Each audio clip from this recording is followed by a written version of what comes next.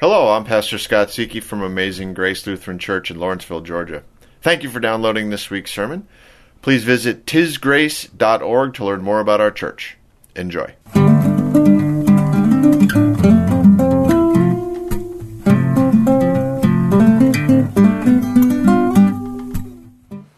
So next weekend is Mother's Day. Woohoo! Yay, yeah, just a public service announcement for some of you. Thank you. We're a full-service church. Mother's Day is always interesting in my family because my dad's birthday is May 13th. So, Mother's Day is always the second weekend in May. They often are on the same day. My dad's birthday is often on Mother's Day. But it's always right around there. So, next weekend will be Dad's birthday Saturday and then Mother's Day Sunday. It's just kind of how it goes in our family. And you guys have heard a lot about my mom over the time I've been here. My mom's amazing. She's wonderful. She deserves all the things she's going to get for Mother's Day that I haven't figured out what they are yet. But my dad's pretty great too. And I want to share something with you that happened with he and I long ago. And I think I've told this one before, but it's really pertinent to this topic of faith alone and Martin Luther. So I'm going to tell it again, and if it's the same story, just pretend like you haven't heard it before. Okay? So, February 22nd, 1980, right? Yeah, that was a little while ago. I was a wee tot. Some of you are going to shudder when I say this, but I was 6. Yeah, sorry. Nothing I can do about it. My sister was 2, and it was early in the morning, and the phone rang, and you don't want the phone to ring early in the morning. It's never a good thing. Middle of the night, early in the morning, you don't want the phone to ring. So my mom answered, and she didn't look good. And she gave the phone to my dad. He was on the phone for a long time, and he didn't look good either, which, never happens. So what had happened was my dad's parents had moved to Florida about 6 months before that. They were going to retire and live the dream and all that stuff. And my dad's dad sat up in bed. He had an aneurysm in his aorta. It burst, and he fell over and was dead. And that was that. So that was the call that they got. So I was 6, right? So I hadn't been around very long, right? I hadn't seen many things like that, and really anything like that at all. And it instantly became the worst thing that my 6-year-old brain could imagine. Well, what was weird was that my 6-year-old brain went to this place where the worst thing that I could imagine was my dad dying. Because I didn't think of it in terms of, what really grabbed me wasn't that my grandfather had died. It was that my dad had lost his dad. I don't know why. I was 6 years old. But that's what made me go, wow, okay. Because that was real. That was when I realized I was going to lose my dad someday. Eventually. So that became instantly the worst thing that I could imagine. Instantly. Boom. Losing your dad, worst thing ever. And the thing that really that changed my life from that, in addition to the loss of a grandparent, which of course changes things. But what changed my life at that moment was that my dad was most concerned for my sister and I. My 6-year-old brain was like, wait a minute, that doesn't make sense. Because he was going through the worst thing that I could imagine, right? But he was most concerned about us. My 6-year-old brain just couldn't get around that. That's how much a parent loves their child. A little while later, I was processing that, and I was thinking about it in terms of my faith, right? And I was like, well, if that's how much a parent loves their child, and God gave Jesus up because God loves us that much, in my 6-year-old brain, I was like, wow, that's how much God loves us. And that is in part why I do this. That's, I guess, one of the things that my dad taught me. He taught me a lot of things, but that was one of the things in my faith walk that really just became a part of my identity and who I am. And that is not the experience that Martin Luther had with his father, and not the way that he was raised to think of God.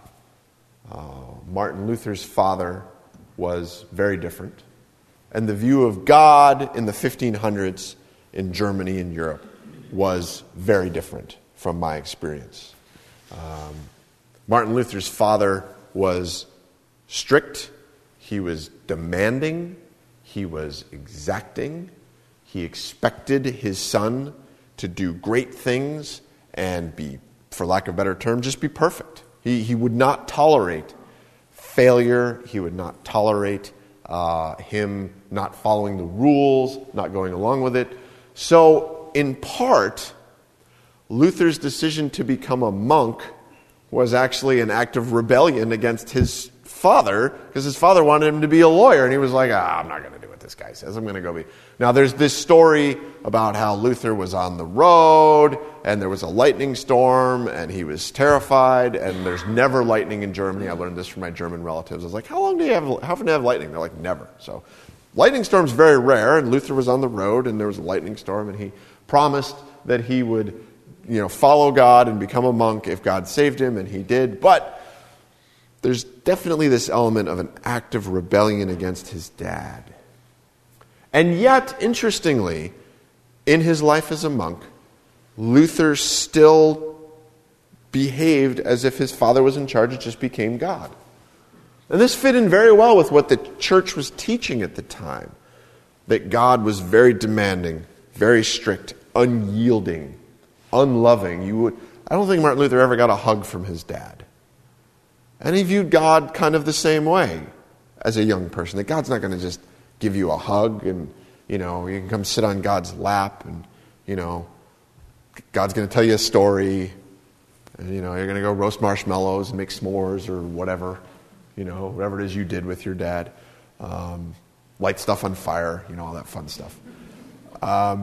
That wasn't what the church taught about God. The church taught that God was much more kind of the Old Testament, view of God. That, yes, God would forgive you if you committed a sin, but then you had to go and you still had to do things. You had to work it off, right? You had to work your sins off. You had to go and maybe, you had to do some kind of penance. You had to, pray a certain number of times or you had to go on a pilgrimage or touch a relic or buy something. You had to earn it off. You had to work it off, right? And even then, there were still some things that you couldn't work off. Mortal sins, they're called. And if you commit one of those, you're done. And that still is today Catholic doctrine. That there are some sins that if you commit them, there's no forgiveness. That's why the Catholic Church, that's the real reason why the Catholic Church is so incredibly pro-life, is because they believe that abortion is murder, and so if you're committing murder, that's a mortal sin, and if you have an abortion, you go to hell for that because you can't be forgiven for that. That's why they believe that way. That still exists. So there was this concept, these concepts of these mortal sins, and you had to work them off, and so Luther became a monk because God saved him and to spite his dad.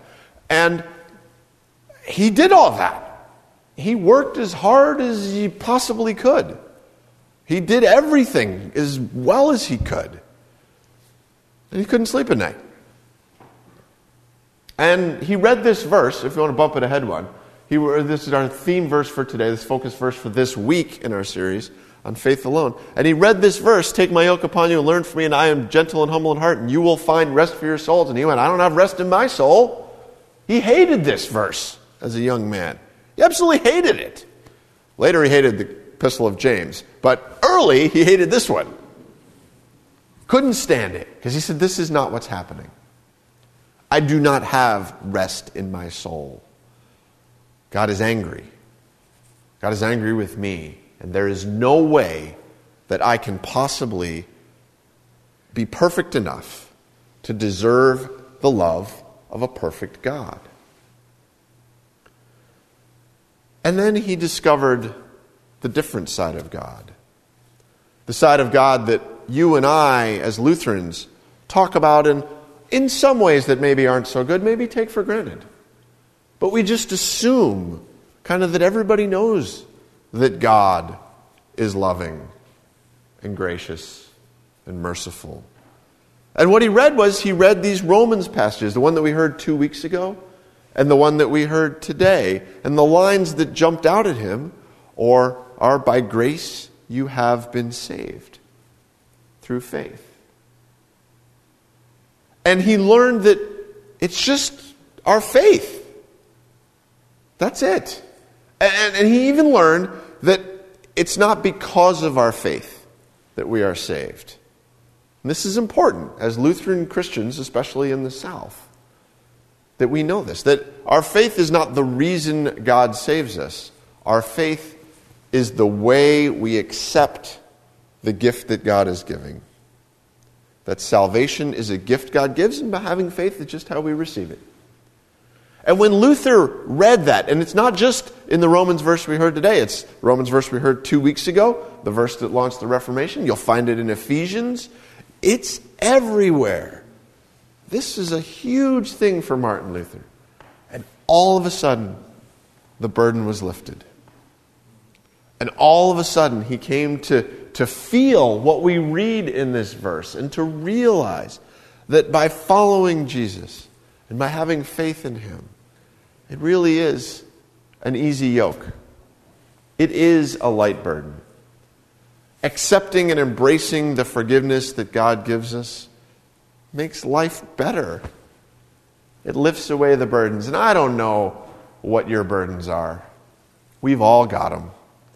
We've all got stuff we've done that we wish we hadn't. We've all had people do things to us that make us think we're not good enough or not worthy. And none of that is true. It's just not. You are good enough. You are worthy. Not because of anything you've done, but simply because God says you are. Because God says yes. Because God loves you. So do I. Amen.